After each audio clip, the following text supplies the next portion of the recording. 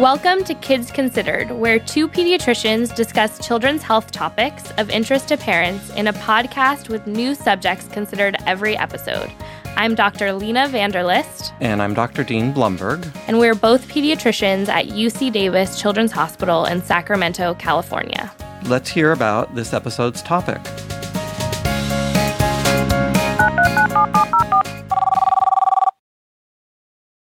Hi, Kids Considered.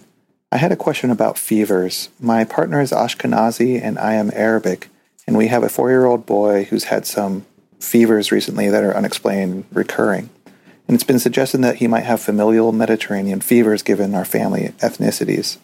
I was wondering if there's anything we should be on the lookout for, obviously in addition to or in conjunction with fevers, and whether there might be other recurrent fever syndromes we should be looking into. Great question. It is detailed and specific to his kid. And so I think we can get in at the end and talk a little bit about fever syndromes. But maybe for the beginning of this episode, we can talk about just fevers in general. Because fevers are so common. Right. And it's very common for parents to have similar concerns where they're saying, my kid is getting fevers all the time. Is this normal? Mm-hmm. And even more so right now, there is palpable anxiety surrounding fever, which is understandable because of coronavirus. And so I think it's important to talk about why kids get fevers, when to worry, how we should treat them. So fevers are common, and it's likely that you or your child have experienced many fevers throughout your lifetime. That's normal. But before we dive into fevers, I think it's important to revisit what a normal body temperature is and how our bodies generate a temperature and a fever. Right. So normal body temperature is considered 98.6 degrees Fahrenheit. Or 37 degrees Celsius. Right. But every person is going to have some normal fluctuations in body temperature. So maybe 1 degree above or below 98.6. And lower body temperatures typically occur earlier in the day and higher body temperatures in the afternoon. Right. So usually the lowest body temperature is 3 or 4 in the morning, and then it gets higher throughout the day, and it peaks sometime in the late afternoon or sometimes the early evening. And the body temperature is controlled in an area of the brain called the hypothalamus. Right. You can think of this as your body's thermostat. So what exactly triggers the hypothalamus is that something is off and that it needs to respond by raising the body temperature or creating a fever. So those are specific things. We call them in medicine pyrogens. So pyrogens are things that might trigger the body that it needs to create a temperature. Pyre comes from a Greek root word that means fire, which makes sense because you kind of feel like you're on fire. But what are pyrogens?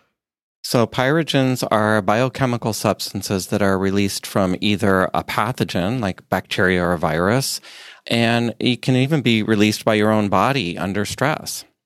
Right. And these pyrogens kind of float around in the blood and they float by the hypothalamus and they trigger that something's off and we need to mount a defense. So we need to fight it off. And in this case, it does that by raising the temperature of the body. And the goal is making the body a less favorable host, a less favorable environment for replicating viruses and bacteria in the case of fever when there's an infection. So it's serving a purpose. Right. And so that's why we tell parents it's not necessarily a bad thing to have a fever when you're sick. It's great that your body can signal that you have something going on and mount a response to it and hopefully kill the virus or the bacteria. So that's a good thing. But we know that children seem to get more frequent and higher fevers than adults do. So this is because their immune system is still developing, it's still immature, and this may create pyrogens for each new infection they come in contact with. Whereas many adults, they've already been in contact with many of these pathogens, and so they have immunity to these infections. And so when they get exposed to them, they're less commonly going to have a fever. And their temperatures also tend to go higher than we see in adults, which can make them feel miserable. And at times it makes them not want to eat and drink well. Their heart beats because they're more dehydrated and because of the fever can be really fast. And so all of those things make both pediatricians and parents worry and seek medical attention. So we've talked about what a normal body temperature is and what causes the body to mount a fever. Let's talk about what we consider an actual fever, the definition of fever. This is always a good one, and one that I stress to all parents in my clinic, because there are many times when your child may feel warm or something seems a little bit off, but it's not quite a fever. So a real fever is considered to be a core body temperature of 100.4 or greater. Mm-hmm. And the body temperature can be taken in several different ways, including rectally. We pretty much only use that in babies. For obvious reasons. For obvious reasons, yeah. But you can also do it through one of the devices that measures it through the ear, or you can do it under the tongue or the armpit or even on the forehead. And currently during coronavirus, a lot of places are doing temperature screening with the infrared thermometers that measure by pointing towards your forehead or other area. Mm-hmm. Minimizes actual contact, which would be good in this situation. It's important to know that each location is going to give you a slightly different reading. So some studies have shown that rectal and ear are going to be the most accurate to what your core body temperature is. And we'll post a table of sort of different temperature readings and how they compare on our website. Now, when I was growing up, my mother used to take her back of the hand and put it on my forehead and say, "Gee, I think you have a fever." So can we trust that kind of feel for the fever? It was not just when you were a kid. Surprisingly, one of the few things that is still going on, and it is constant. It's a constant, and I actually am a very big believer in mom instincts or dad instincts, but we should look at the data because actually people have studied this, which is a great study in my opinion. So studies have compared maternal touch with a thermometer for temperature measurements in sick kids with fever. What this study showed was that the diagnostic sensitivity of maternal touch for fever was pretty good, so 70 to 97%. Versus how specific it was for fever. There was a wide range, 20% to 90%. So what this study showed us was that maternal touch is more useful at excluding fever than actually ruling it in. So they're pretty good at saying, no, my kid doesn't have a fever, but they were not as good when they said like, oh yeah, I think that he or she has one, at it being accurate. So the take-home point then would be that if the mom or the dad feels the kid's forehead and says, I think they have a fever, it'd be worth measuring to confirm that, right? Right, exactly. So I'm surprised how many people don't have a thermometer in their home. And so it's definitely a worthwhile purchase when you have a newborn. It's actually something that I give to my friends in their baby shower packages because it's so useful to have at home. But if the mom or dad feels the forehead and says, I don't think you have a fever, then that's pretty accurate, right? Correct. So you should measure the temperature, but we specifically want to talk about newborns and infants because this is when we get most concerned for fever. Because that may be really, really important for the newborns because that could indicate a serious infection if they really have a fever. Their immune systems are immature. And even if they have even a slight fever, that may indicate a serious invasive infection that they need to be evaluated and treated for. And specifically, we're talking about babies up to 90 days of age that we definitely recommend seeking attention to if they have a fever. So in this case, they need to be seen right away. And depending on their specific age, there's going to be a workup. So we don't need to get into all the specifics here, but typically younger babies, we're more concerned, obviously, and older, there's some different things, but they will have blood tests. They'll look at urine studies to make sure the baby doesn't have a urinary tract infection. And in younger kids, we actually also do a lumbar puncture. And that's when they take a little bit of cerebral spinal fluid to make sure that the baby doesn't have meningitis. A spinal tap, yeah. And so that's why we do recommend for young children, for babies, we want to really get an accurate reading. And so that's why we do recommend doing the rectal temperature in these young babies, because we really need to know that. Right. So for older children, many times the fever is something that can be managed at home and not even require a trip to the doctor's office. Right. So let's talk about managing fevers at home and when it might be important to take your child to the physician. Okay, so let's say your 2-year-old recently started daycare and has a fever. Which was a very common culprit when kids were still going to daycare. Right. Well, that'll come back. Yeah. And so then they wake up and they have a runny nose and low energy, and you check the temperature, and surprise, surprise, it's like 103.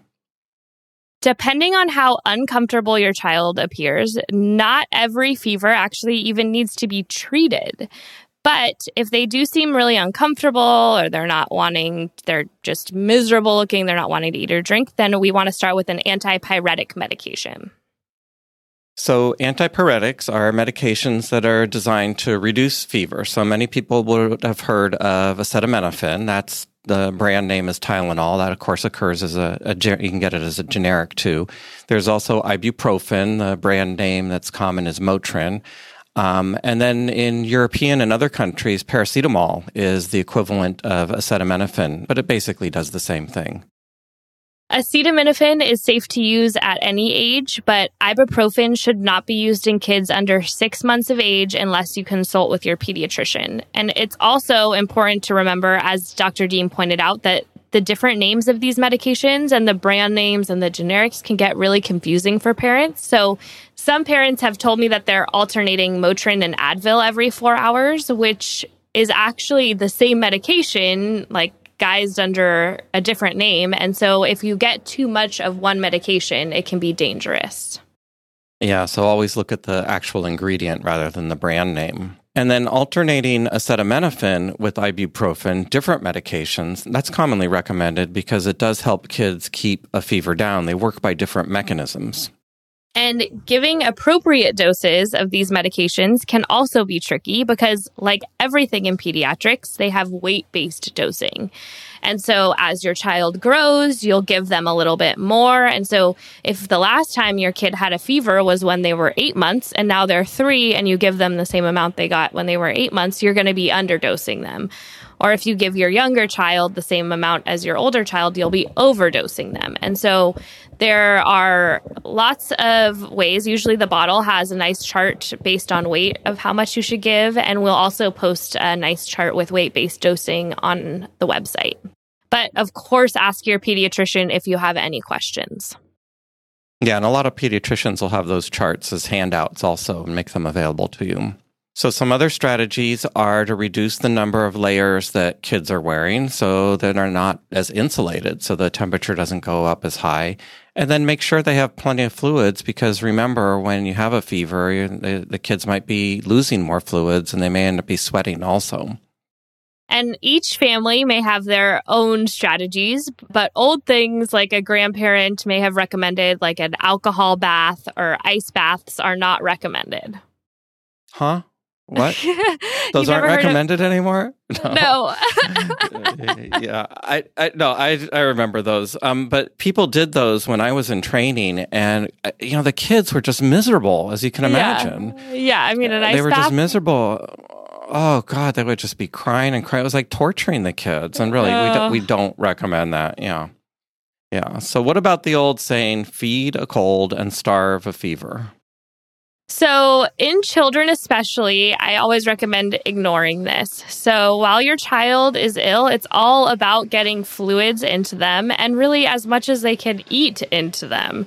So it's pretty normal when a child feels bad to not want to eat. But I always tell parents that they should really push the fluids. It's not as important to force solids, but hydration is key.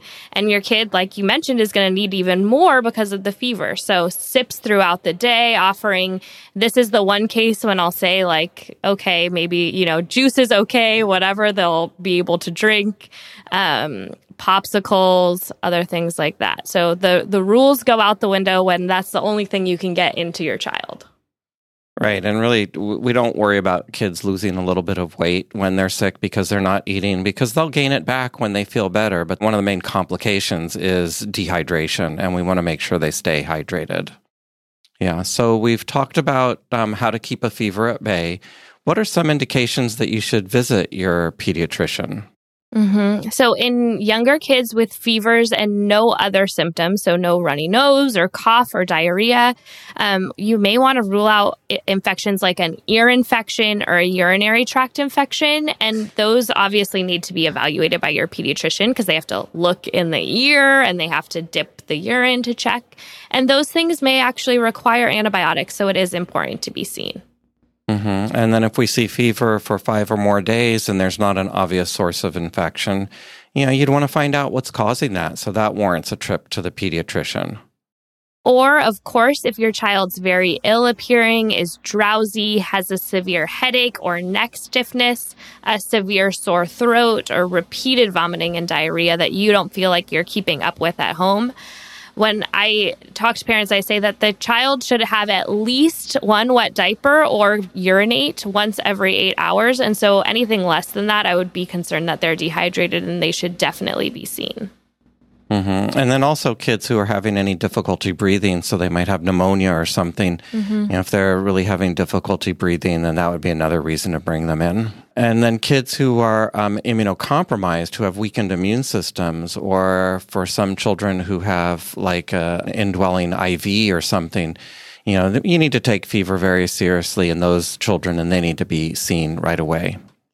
In a previous episode that's posted, we talked about seizures and specifically febrile seizures. So definitely refer to that episode if you have questions about seizures in the setting of fever. And then one question we commonly get is the temperature too high? And is there really a magic number that could cause damage? When should they bring their kid in just because the fever is so high? So the number actually matters much less than how your child looks or acts. So many parents may have heard that fevers above 104 are dangerous and cause brain damage, but this is just not true. Really, only sustained temperatures above 108 degrees Fahrenheit or 42 degrees Celsius can cause brain damage, and it would be very, very rare for the temperature to climb that high from illness alone. It could potentially happen from heat stroke or things like a child being left in a closed car during really hot weather, but very rarely from illness alone. We commonly ask parents, did they respond to the antipyretic? Did the fever get better? What if they don't respond? Is that significant in any way? I know I hate this one because I'm guilty of doing that too. When you give Tylenol, does the fever come down? And so it ingrains in parents that is an important question. It's just in our mental framework that we ask, but it's actually clinically not very important. And it doesn't tell us what's causing the fever. And so usually the better thing is to follow the fever course, which the natural course of the fever will last somewhere, usually between 1 to 4 days.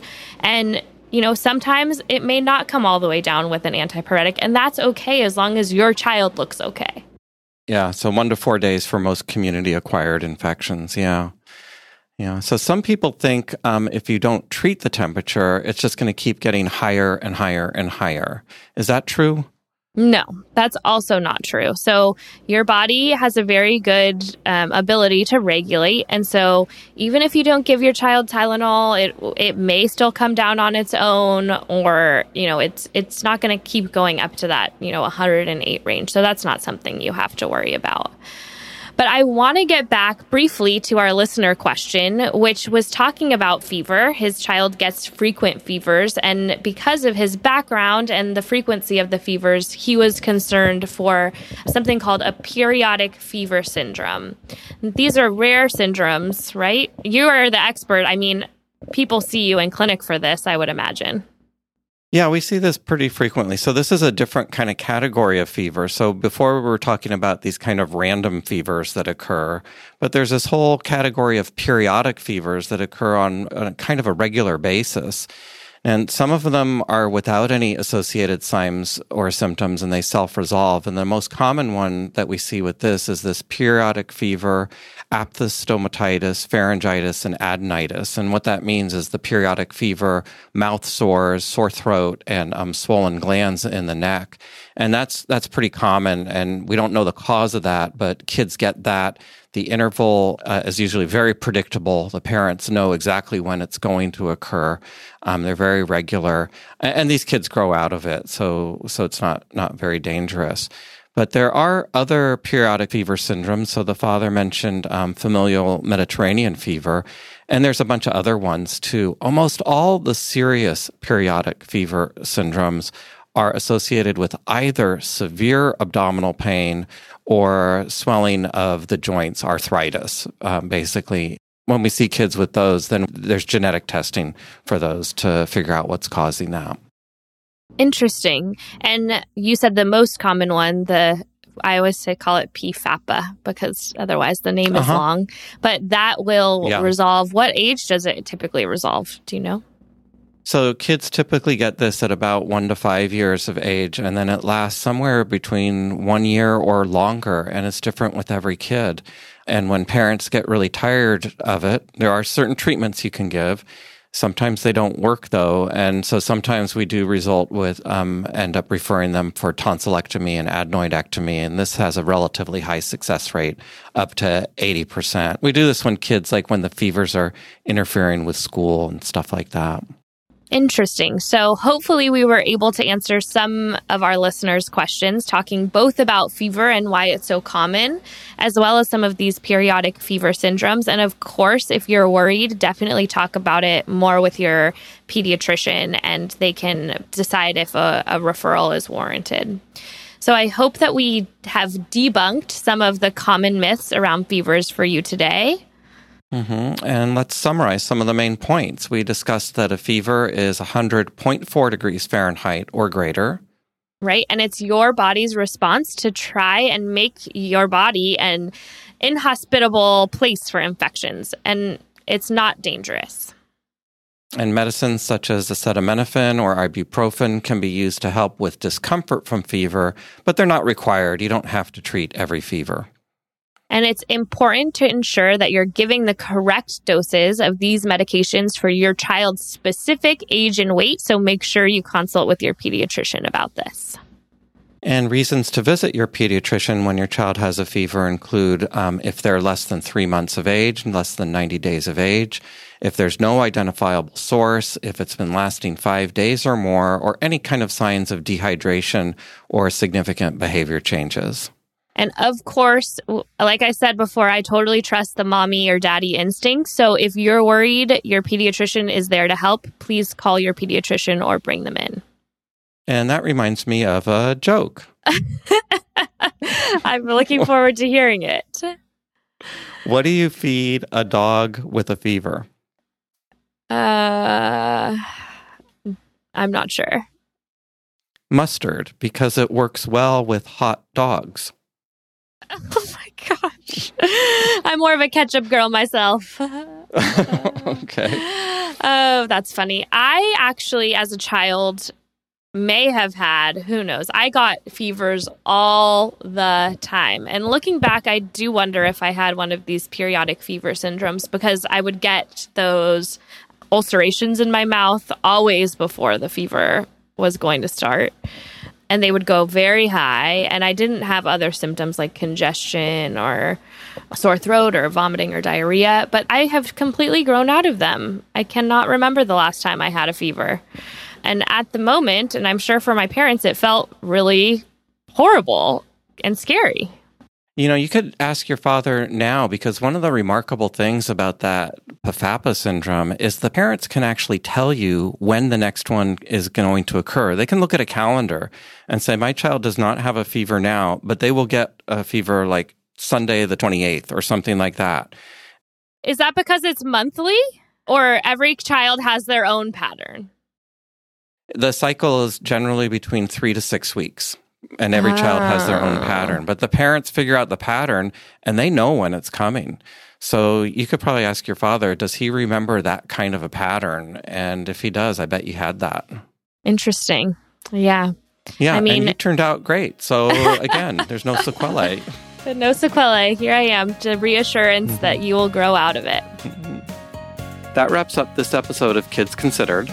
You can find more information on our website, kidsconsidered.ucdavis.edu. Follow us on Twitter at Kids Considered. And Instagram at Kids Considered. If you have feedback on this show or topics you would like us to discuss in the future, we would love to hear from you. Please call us. Our number is 916-915-3388. Or email us at kidsconsidered@gmail.com. Please rate us on iTunes or wherever you subscribe to your podcasts. Thank you for listening, and we hope you will join us for our next podcast. Kids Considered is sponsored by UC Davis Children's Hospital.